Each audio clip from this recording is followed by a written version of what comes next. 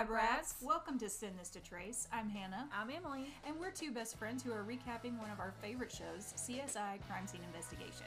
Join us as we make our way through the top 50 ranked episodes and get a heaping dose of 2000s nostalgia along the way. Let's get to it. Woo! Ow! That won't go in. I think we should we'll just start. Who are we? I just realized. So, who? Look at this. Who? You got it written. Who? I really want to know.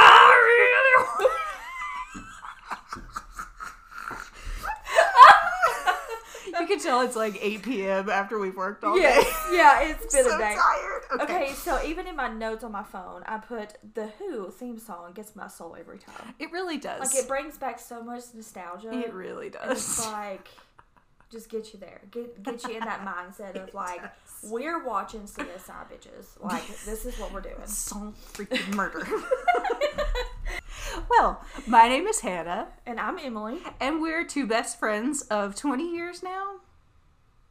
Pushing it. Pushing 20. Pushing 20 years. At least 18. Yeah, we at did least the math 18. not too long ago. At least 18. So we've decided to start a recap podcast of CSI, which is a show that means quite a bit to the both of us. Absolutely. And one that we've got a real core connection to.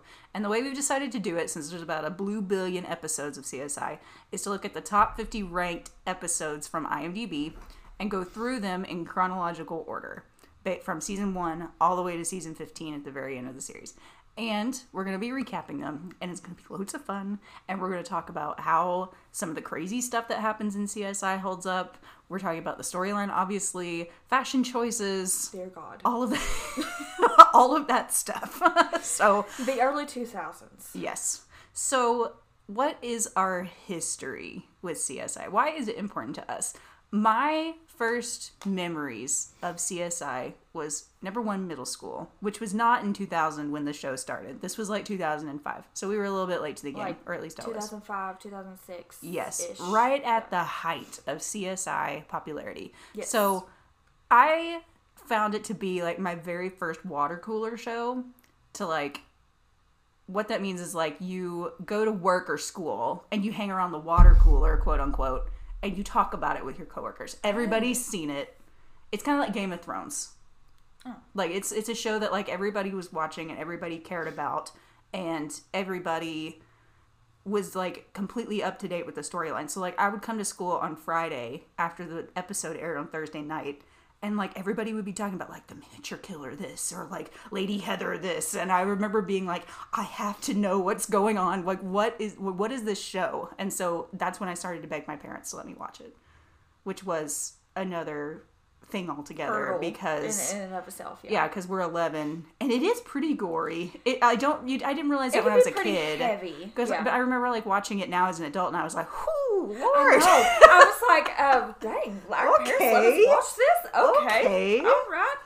Clearly, we were only watching this for Greg. Okay, so this is the whole point of We us were. doing It is. like, so. can we please watch this show because there's this really pretty guy. So. And we were friends anyway in middle school. And so then we both started watching the show at the same time once we got over that hurdle of our parents. And when we started watching it, we discovered a character named Greg on the show who was a regular. And he was fun with a capital F to 2 middle school girls. That were 12. And we would text each other when Greg was doing stuff in the episode, and we would find online pictures and send them to each other, and especially when he actually goes out into the field. Yeah, when he like oh, is not in the lab anymore, and I'm like, yes. Like, you can't do that to our Greg. Spread your wings, Greg. And protect him. Fly.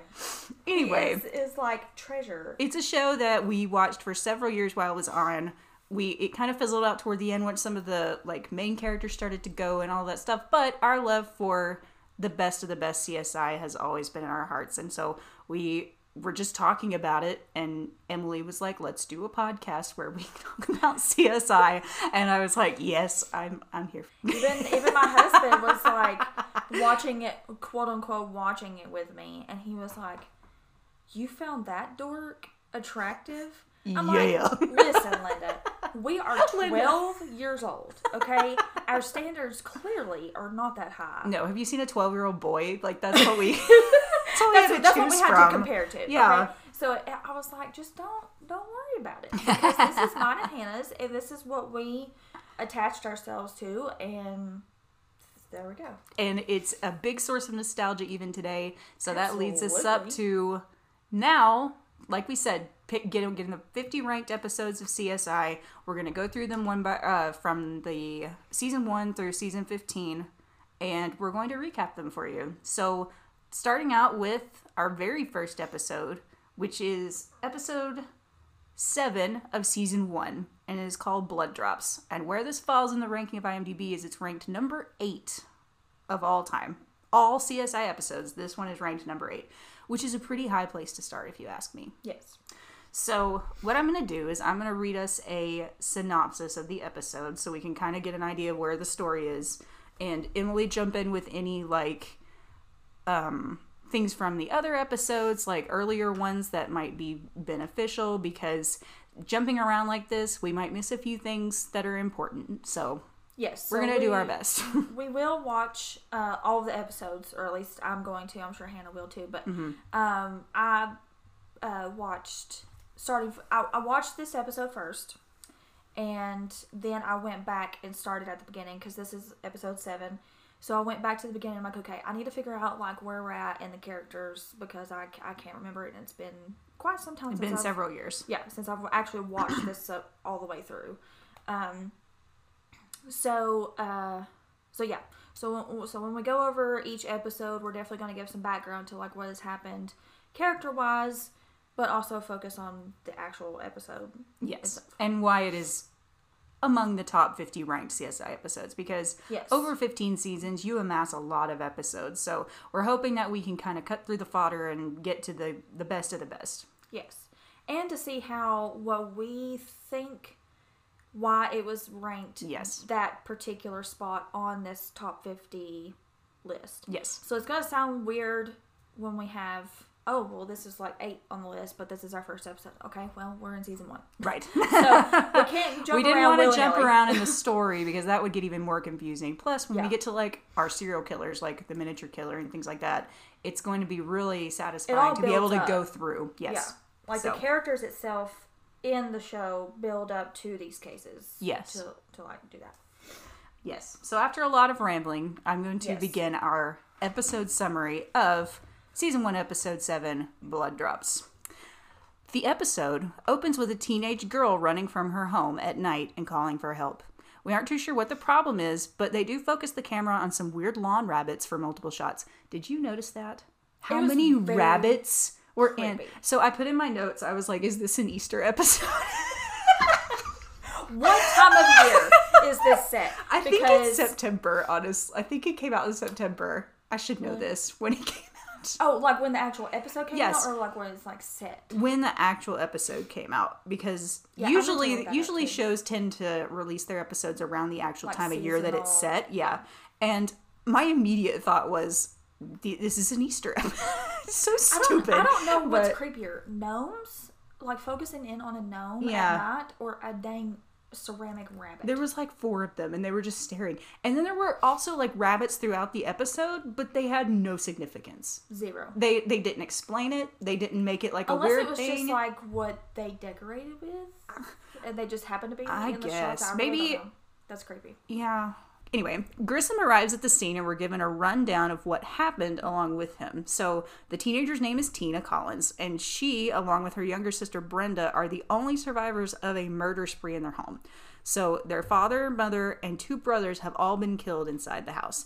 And Tina states that she heard a noise and hid in the closet during the attack, which explains why she was not killed. So it's... I was mentioning to you earlier that, the acting in the early 2000s. Mm-hmm. Oh dear. Trust me, I am no actor. I cannot perform by any stretch of the means. Yeah. But sometimes it gets a little, what are we doing? Yeah. It gets a little weird. But I've also focused on body language too. that's just something that I notice with people. Mm-hmm. But when we get to the part about Brenda, the character that plays Brenda, dear Lord. Little baby Dakota Fanning. Yeah, it took me forever to figure out. No, as soon as she came up, I was like, "What? Yes!" I love she's her. She's in a lot of things, and she actually plays the character really well. She does. She's a very good, creepy kid. Yeah. Anyway, so Grissom begins his walkthrough the home, and it's a very surprisingly thorough walkthrough. Like compared to newer episodes of CSI, I felt like this one they were like he walked through the whole entryway with his note taker person, and he walked up the stairs, and he was like, this does this. And I was like, I don't feel like they give Grissom as much time to explain himself in the later episodes, or I don't remember them doing that. It felt very procedural to me, which is I think is interesting. Yeah. Which I mean, I guess they are on their 8th episode, so like you don't have like a see like how that. Let's make a mental note of like how that develops. Yeah. It makes sense for earlier episodes because your audience doesn't have like a rapport yet. Like they're not thinking, oh, the tracks must be going this way. That means so and so. Like they're not thinking that yet because they've not seen 15 seasons. How they process things. Yeah. Yes. Anyway, Sarah shows up to take over note-taking duties, even though she's not even on the clock. She shows up to work. Sarah drives me nuts. We'll get into this. Sarah is my least favorite character, but anyway. She kind of fluctuates. And she does. And she has growth. So we'll get to that obviously later on. But I remember she was like, I was listening to the police scanner and heard that you had this case. I'm like, Sarah, do you like sit at home and just wait for things to happen and go into work when you don't have to? Like, who the hell does that? But she does. Okay, so this is where the, like, going back to the other episodes before and after, because I watched those, and I'm like, yeah, like, who in the world? Like, does she do that in other episodes? Well, okay, so I think it's like, so it kind of describes where, it kind of tells pretty early on Grissom's personality. Mm-hmm. As far as like how he approaches science and victims. Like he's not a people person, he's not an emotional person. Yeah. He's all about the science. He like can kind of shut that off. Mm-hmm. Sarah is on the other end of that spectrum. That's true. She's very emotional about things, and there's some episodes where she like gets a little too attached, and it like gets a little and it gets messy for her. But then they kind of have like this little banter saying like he basically has no life, right? In the sense of like he goes home and like does crossword puzzles and whatever, like just mundane things. Yeah. But she does the same thing. She just in a different way. Just in a different way. She's just more personable. She just listens to the police scanner instead of doing that, or like reading murders. Okay, or like she like that's helpful. Really develops. Like she's really consumed in her work. Yeah, that makes more sense because just other outlets. I know that it would make sense for Grissom to be listening to police scanner and show up when he's not on duty, right? But Sarah's personality is more like back and forth to where, with the background you gave, it makes more sense that she would do that. Right, yeah, and it's so they kind of like had this like little, not really a bicker, but like it was kind of a pissing contest of like, well, you're like this stoic, solid person that doesn't, you have zero emotion, you could care less about it. You just care about the facts. And she gets a little too attached, but she's also on the science part of it because she like just consumes her personal time. Right. So trust me, I'm gonna be in bed. I do not care what's on that police scanner. It doesn't matter how much I am consumed in my job. No. That is when I'm in bed. Yes. People be weird.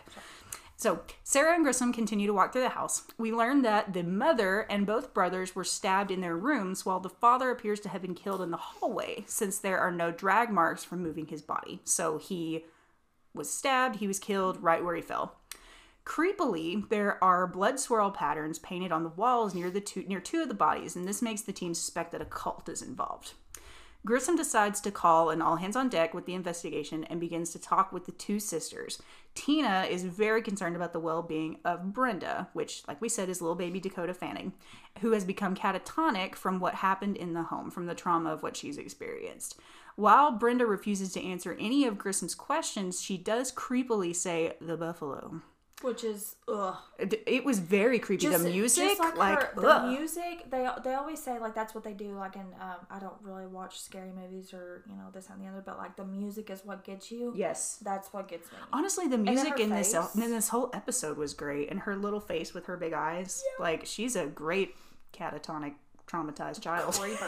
Playing one. She says the buffalo, and that's the only thing that she'll say. And Sarah is instructed to accompany Brenda to the hospital. And here's again me being upset with Sarah. I literally put in my notes, I said, Sarah pulls a bitch fit about it. She does. She says the worst line. She says, this is the biggest crime of the year. And she says, I have to babysit her. I have to play like taxi to this kid. Yeah. And I'm like, shut the fuck up. It's like, this little girl has experienced trauma. She needs someone to help her. You're going to step up and help her. And you're not going to be like, this is the biggest crime of the year. It was so tactless. Shut up. It was a lot. Yeah.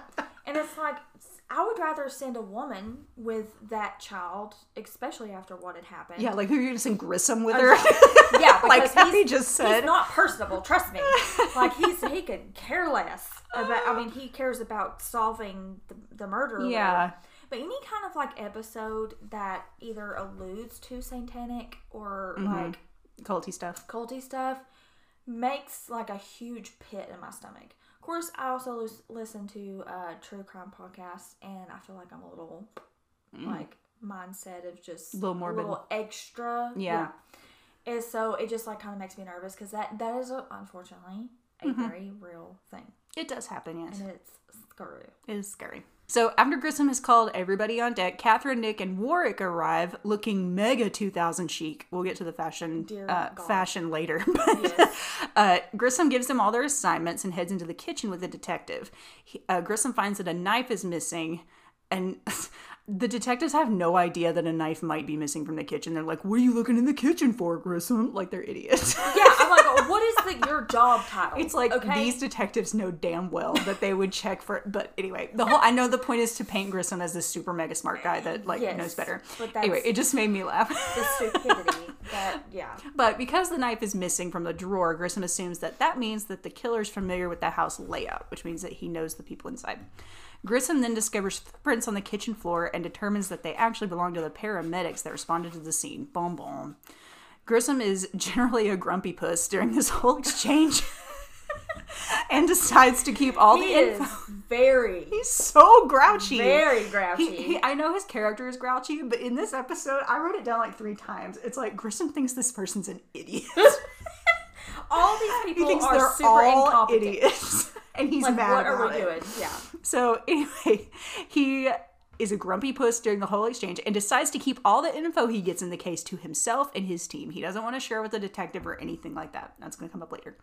So and they don't want to compete with the day shifters. The day shifters. We'll get to that as well. Yes, because they are the night shift, and there's a big old competition. There is. And there's a big old hot mess when it comes to like these cases. Yes. So yes. So while searching the perimeter, which is his assignment, Nick finds a beady cigarette. He said beady, and I was like, "What the hell are you saying?" What is that? It's spelled BIDI, cigarette, and a used match. And Warwick comes across some tracks that appear to be from a dirt bike. So they both got their evidence that they need to examine and compare and everything. Catherine, my queen, I love her, begins gathering. She can be like a very intense character. I love Catherine so much. Yeah, she definitely has like a strong character. In the thing. She begins gathering blood samples inside the house, and she and Grissom decide that the cult theory doesn't hold ground. It looks more like an imitation of a cult murder. So that theory has been thrown out the window. Yes. Because people do that. Yeah. Like, why would you want to do that? I have no idea. But people, the psychology behind all these murders, regardless if it's like, obviously this is a TV show. Yeah. But they do play off of like actual things that happen. Yeah. And the psychology will make your head spin. It will indeed. Like it's crazy. Yep. So Grissom and Catherine conclude that the mother was killed first in her sleep based on the blood evidence, with the father getting up out of bed and trying to run down the hallway to the kids, where he was then killed. There's a problem with this theory, though. There's no blood leading down the hallway from the bedroom, and there would be if he'd come from the bedroom. They believe Tina to be their prime suspect and that she had help with the murders. Tina gets interrogated about her sexual partners or any other partners that she would have, and we've discovered that she slept with a lot of boys, but she's not really interested in any of them. And when Grissom brings up the buffalo, Tina gets this really weird expression on her face, and she claims to have no knowledge of what that means or why Brenda would say something like that.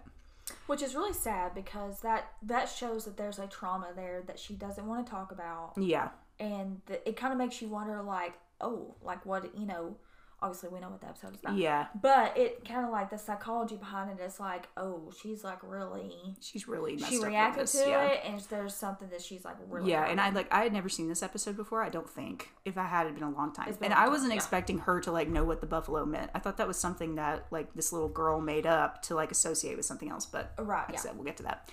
And even though Sarah is still being a brat about her assignment, Brenda has somehow attached herself to Sarah, making it possible for Sarah to go with Brenda during her psychiatric examination. Which I think is very smart. It is smart, yes, indeed.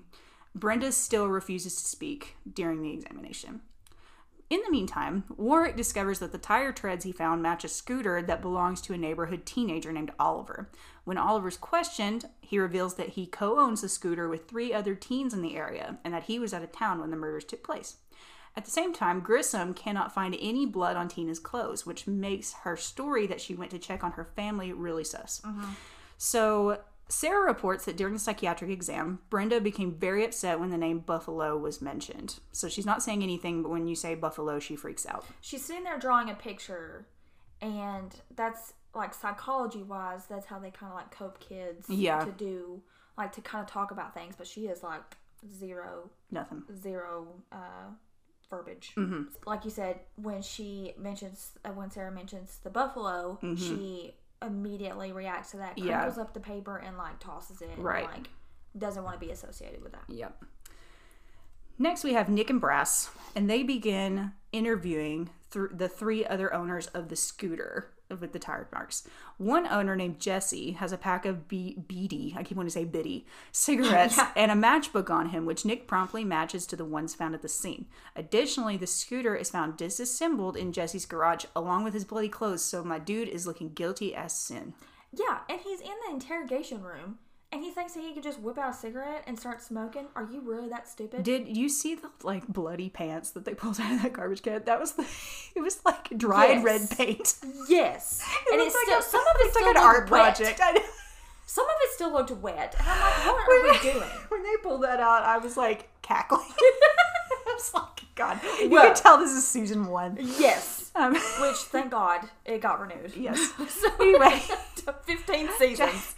Jesse pleads guilty and agrees to take a lie detector test. He is shown to have been deceitful when he states that he killed Tina's family so that the 2 of them could be together.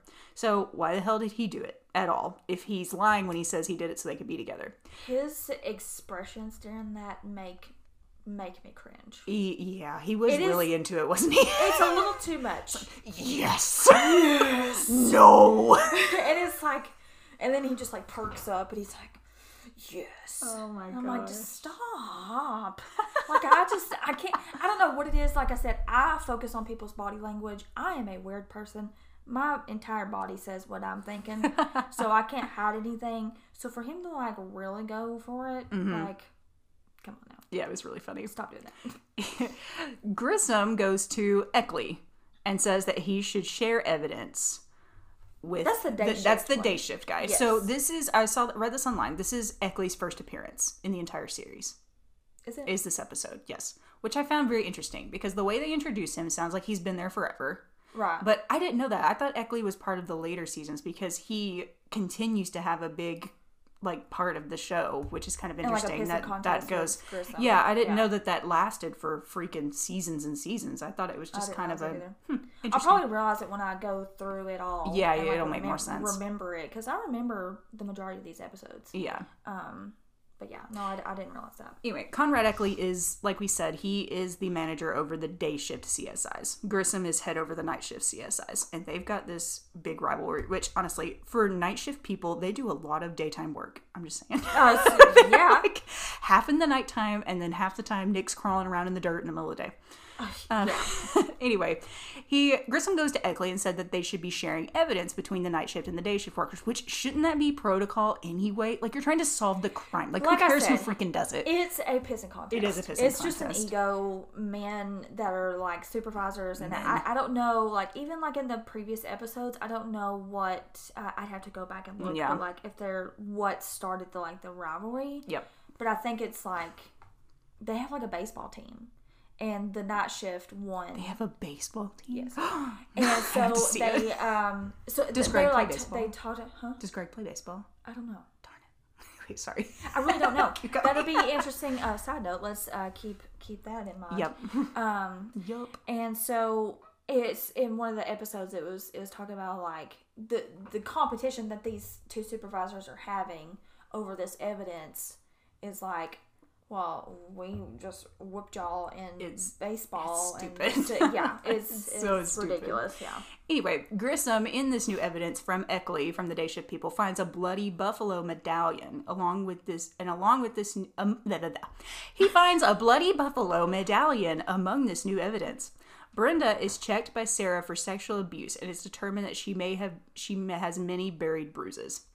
Catherine reviews her blood mapping and realizes that the father was coming from Brenda's room at the time of the murders instead of the bedroom, which explains the lack of blood trail in the hallway. After this, we get a bit of a look into Catherine's personal life when her ex-husband Eddie turns her in for child neglect, which is a choice, I guess. But we don't learn anything more about that yet. Like, they have this, like, moment where she goes to pick up Lindsay, and she's late because she's been doing the blood mapping. Right. And Eddie seems very forgiving.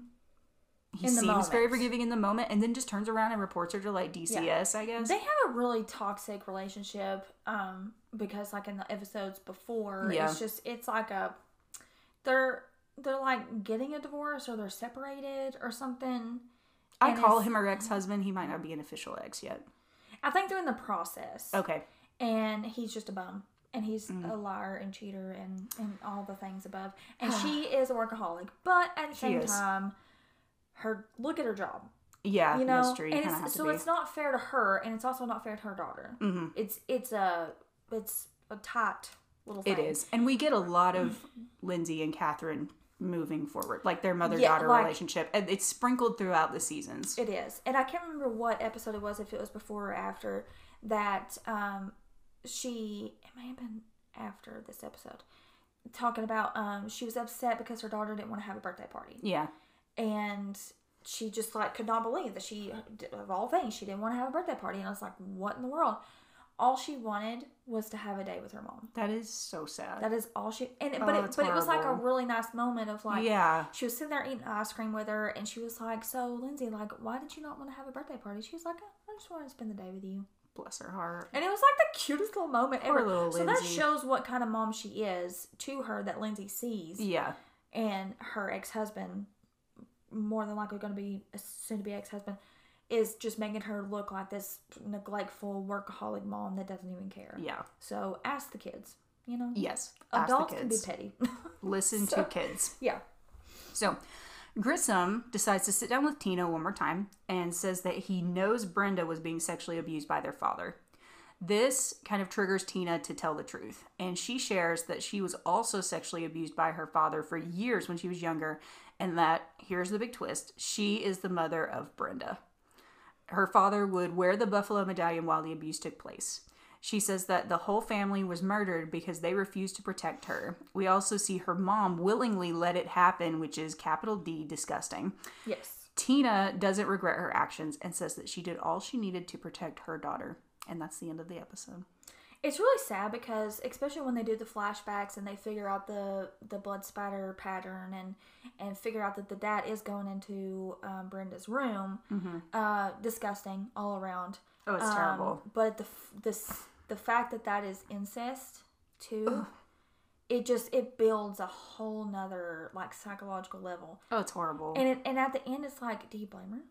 No. Obviously, that I do not condone murder. No, godly. Could you imagine if you were abused by this person for years, you had a child, regardless of who's the dad, and this same person that abused you begins abusing your kid, and everybody around you that's supposed to protect you is just fine with it. Yeah. Like, that's awful. I don't even know what that would do to your brain. Obviously, you know, we as outsiders looking in, be like, hey, why don't you leave? Like, why don't you go and make a life? Yeah, because it's not really clear how old Tina is, unless I just missed it. I imagined that she was, like, older high school years or, like, early college age. I don't really know.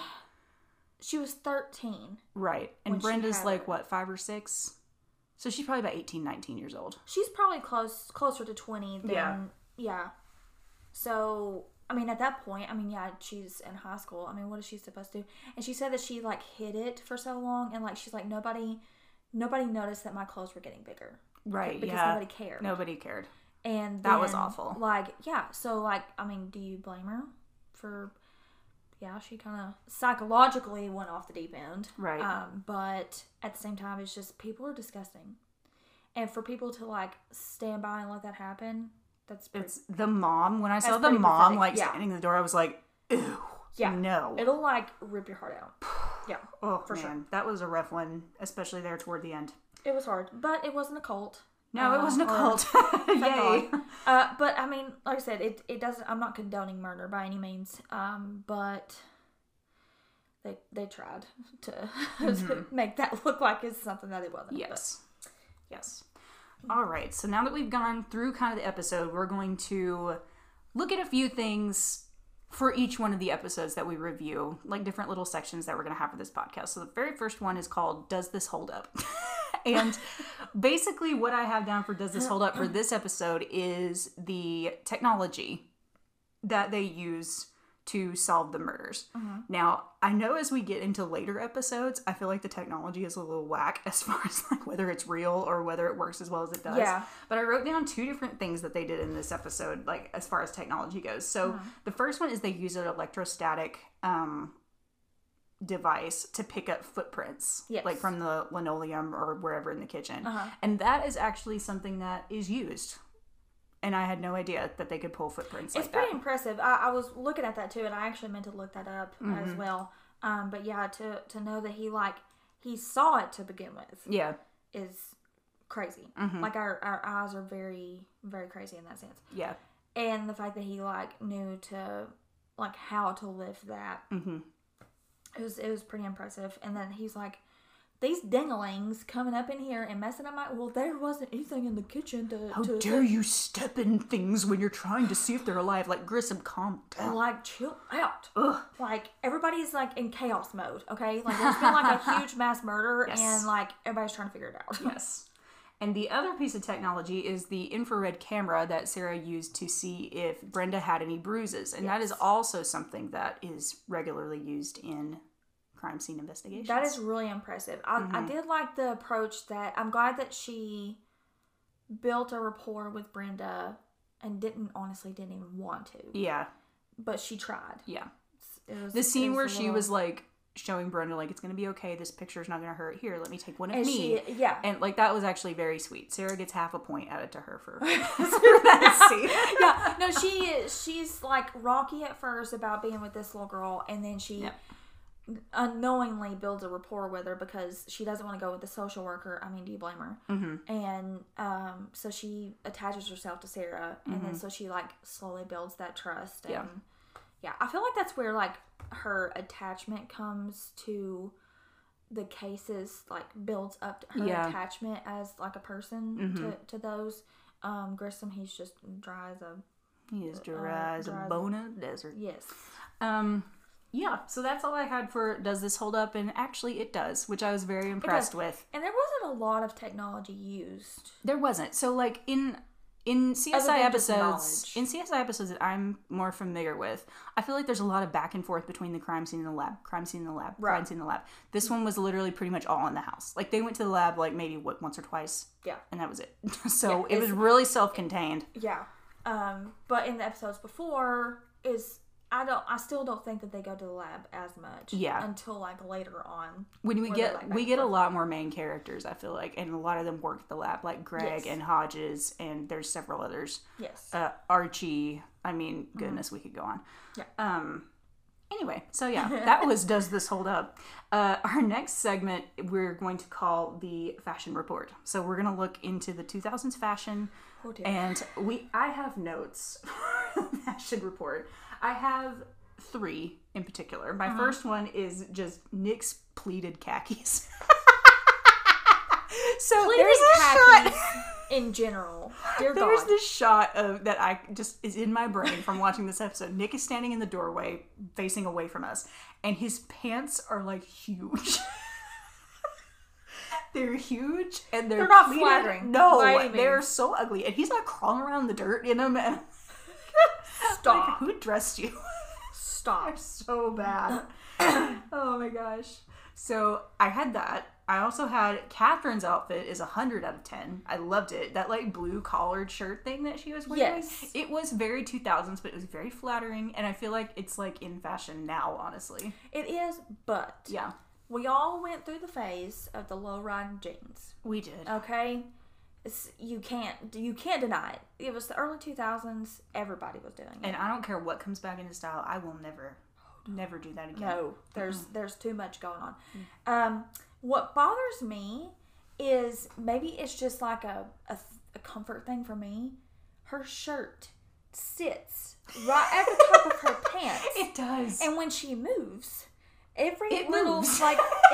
moves, and you can see her skin, and like it's like her shirt and her pants. That's like, what drives separate. me nuts about Gilmore Girls. Lorelai is the sweet same Jesus. way because Yes. hello, it's the year 2000. Everybody's Like, doing that. If you're gonna do that, wear a crop top. I mean, Just go for it. If we're gonna just really go for it, but that honestly, looking back on the 2000s, that was the style. It was for better or for worse. And the magazines that we looked at, TV shows, like it's clearly Catherine is a main detective in this, and she's wearing that, and I'm like, I saw that shirt, and I was like, stop! Like it just, I don't know, it's just like I don't know. The low riding jeans, okay, I can handle that. Used to wear those, whatever. I feel like Catherine pulls those off. She does. Yeah. And it looked good, but the shirt. We gotta go a little further. Yeah, you Or gotta tuck go. it in. You gotta go one way or the other. You either go long or you go short. if you're wanting it to seem like it's like one with your pants, tuck it in. Yeah. If not, it needs to be over over the pants. Over the pants. And then the last thing that I noted was how the teenage boys dressed when they were God. when they were questioning them. They had the hugest shirts on and like frosted spiky tips, and they looked like the most like 1999 scumbag children I've ever seen. Okay, so I don't know what the evolution of clothes and hair takes on people, but I don't know what was going on in the 2000s. I don't know if we were 7 experimenting. at that point. Like I don't know what we were experimenting on, but there was no true like that, like the 70s had a style, the 80s, all the things, and then you get to the 2000s and everybody's like, well, crap. It's an in-between thing. It's a weird, like, I imagine it in like a teenager going through puberty. Yeah. You want all the things, and you want to like do, like your brain is just like, ooh, I want to do that. Ooh, Yeah. I just want to It was like the whole, like, this whole generation went through puberty at the same time. Yes. In like pop culture and fashion. And it didn't matter what age you were. You just went through it together. Everybody went through it together. The frosted tips. My brother had frosted tips. Dear God. And he had dark hair. So the frosted tips. Anyways. So that and the bagginess. Everything was so big. I'm okay with comfort. Yes. Like it beats Catherine's shirt riding up. You just need a shape. Is it just any kind of shape, a something. seam. Especially Nick's pants. Gosh, those pants are so bad. Yeah, they were a little fluffy. And he is not a fluffy guy. No, it does not fit his character at all. Did you have anything else for Le Fashion? No, because what we come up next is when we do talk about Greg. Yeah, or lack thereof. Yeah. That's actually the next section. Is How's it? Okay. Greg looking in this episode? Greg is looking like nothing because he's not He's a part not even of in it. it. I was so mad. Like, when is he coming in? Because in the episode? literally, we give him an entire section for him, and it's our first episode, and I'm like, all right, time to take detailed notes about Greg and what he's doing, what he's looking, his character, what all his that hair's stuff. doing, what his clothes are doing, And what he's doing. Nothing. No. Not so even that. disappointed. So, But then when you look at the other episodes prior to that, he's like barely sprinkled in there. And I don't know what we're doing with the hair, but I found a picture and we'll post it. Yeah, we will. On the Instagrams. little season 1 baby Greg. Yeah, look at that. The hair. That shirt. Look at that collar. It's like coming up over. His shirts are a little wildin'. They are. Now, that's part of his, like, that's a thing that they reference. That's his style, though. Yeah. Yeah, so we'll definitely get into that. Oh, bless his little heart. My husband saw that pop up on the screen. Like Emily. And he was like, you found that dork attractive? Yes. I was like, mind your business. Because we were 12 and 13 years old, okay? Like, our standards are not very high. They low. So, yes, we will definitely go through the evolution. The How's Greg Lookin' section will have content in it later. Just not this episode, because... Right. So, next we have an episode MVP. And we're going to... Each of us are going to choose one character that wins the most on the episode. Who has the most character development, or who just, wins the episode in general. And mine is a little bit out of the ordinary. My MVP is the actress who plays Tina. That sounds really weird. Yeah. But I feel like her acting was so good for what a complex storyline she was given. And I know she wasn't given very many lines. But I just thought she did really, really well. Like, I was most impressed with her. There was a lot of Grissom, there was a lot of Sarah, and there was quite a bit of Catherine. Catherine was my runner-up because we had that scene with like her daughter and her ex-husband and all that stuff.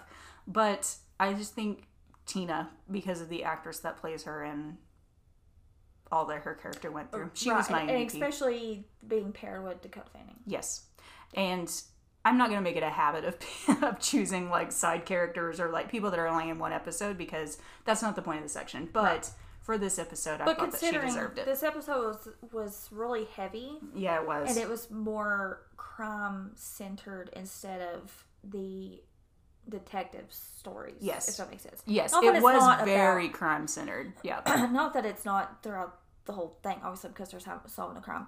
But there's a lot of episodes that the main focus was more on the murder. Yeah, there's a lot of episodes where they're solving a crime, but the detectives have their own like personal stories. Speaking of personal stories, so Warwick has a gambling problem. Oh. Yes.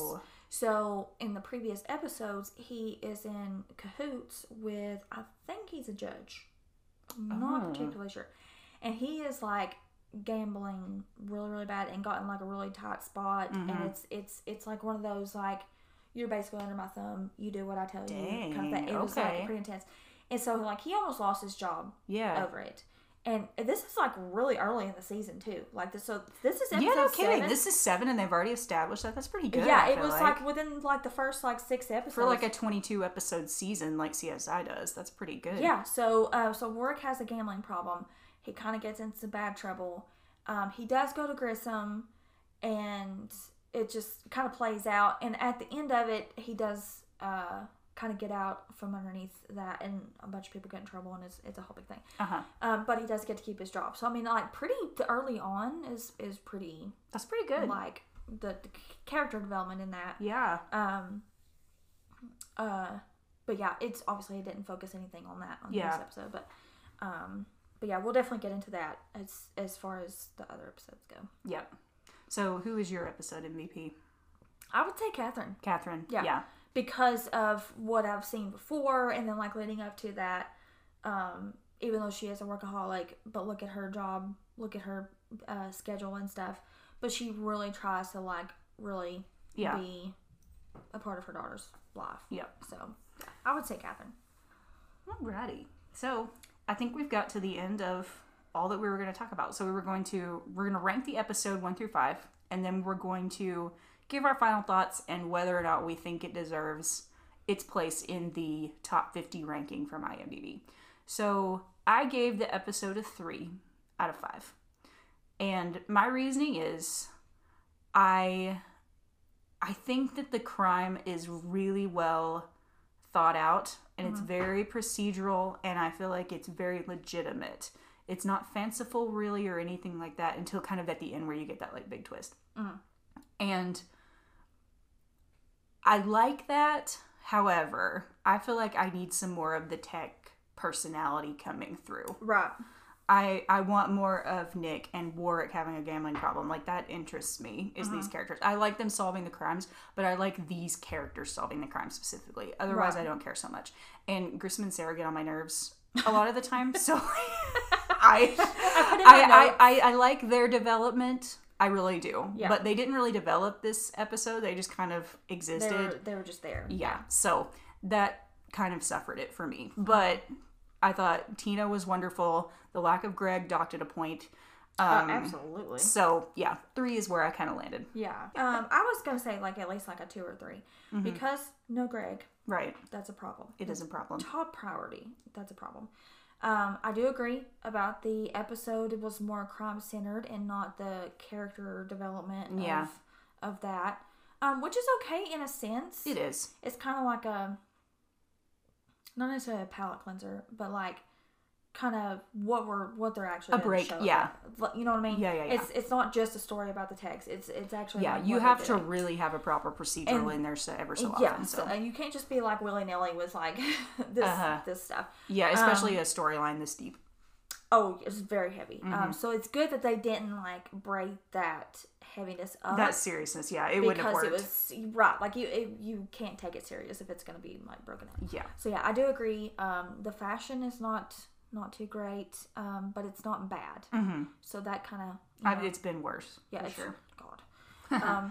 But yeah, I would definitely be in like the 2-3 range. 2-3 range. Maybe like a 2.5. Yeah. Kind of be in the middle there. Do you feel like this episode is worth being in the top 10 episodes of the entire series? So with it being ranked on number 8 of the list, I feel like it was only ranked that high because of the actual murder. Yes, I agree. And it's not 100%. About the actual show. It's a very shocking storyline. At the very end, it's a very shocking twist. Right. And so I think that is, like you said, that's why it's ranked so high by viewers. I don't think it deserves to be in the top 10. Honestly, I don't think it deserves to be in the top 50. To be in the top 10 is you got some pretty high standards. Yeah. But I think the subject matter is what got it in the top 10. Yeah, the shocking nature of it. But I feel like if we're, like, once we go through this series and go, like, toward the end, maybe we can, like, as we go through, kind of make notes of, like, where we would rank it. Yeah. And, like, at the end, let's, like, re-rank it. Yeah. Does that make sense? I'll take note of our, like, 1 to 5. And at the very end, we'll do a revised list. Like, yes. Because I feel like it was very crime-centered, not only for the episode and because, like, the lack of character interaction and the fact that it made it in the top 10. I mean, there must have been some standards that people had. Yeah, going in, I expected it to be a lot better than it was. It's still a good episode, but because it's ranked so high, I was like, this is going to be a good one. I was so excited. And then I was like, okay. Oh, it's all right. Okay, that's what we're doing. Yeah. So yeah, let's definitely keep that in mind do like a rework of especially the top 10. Yes. Let's make that a priority. Because we have to have Greg, and that took a lot of points. It did take a lot of points. Took a lot of points. I was being gracious with the 2.5. Okay. I wanted to give it like a 1. To be honest with you, and I do like the name of the episode. Blood Drops. Can we like correlate the name of the episode versus like what the episode's about? We can, because there are some doozies. Yeah. Well, so like Blood Drops, it makes sense because they're trying to figure out the blood pattern because of the cult symbol kind of thing, and like that's what it doesn't make sense with the dad. That's what cues her in. But blood drop analysis is actually a pretty interesting subject. Yeah, it is fascinating. That you can specialize in that, and that's pretty intense. Yeah, the episode 3 is titled "Crate and Burial." Yeah, and who came up? Yeah, let me see what episode was that. See if I remember. Number 3. It says the search is on for an abducted woman while a hit and run death of a little girl is investigated. Crate and Burial. All right, well, we've made it through our first episode. We did it! Lord help us. I know. It is a long day. It's Friday. We're gonna do our best to post these once a week or so.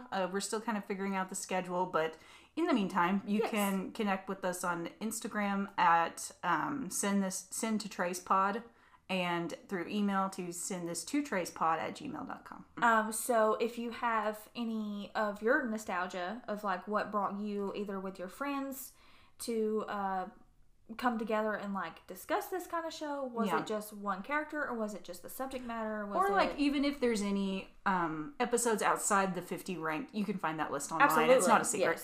Yes. If there's any that you particularly like that are not in that list, let us know, and maybe we'll do some like little bonus tidbits. Yes, absolutely. In between. Mm-hmm. So, all right, folks, that's it for us. We will see you next time. Yes. Bye. Bye.